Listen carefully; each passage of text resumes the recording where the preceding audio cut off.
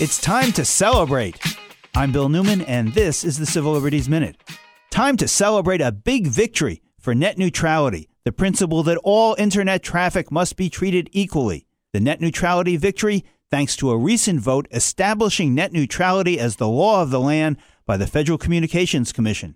Not surprisingly, Comcast and Verizon and AT&T and Time Warner all lobbied furiously at the FCC against net neutrality. The big telecoms wanted to be able to control the internet and charge what they want for preferred customers and create fast lanes and slow lanes on the information highway and make content of their choice easily accessible and content for which they could not charge either much less available or effectively unavailable. The new FCC net neutrality rules will prevent this corporate control and manipulation of our internet.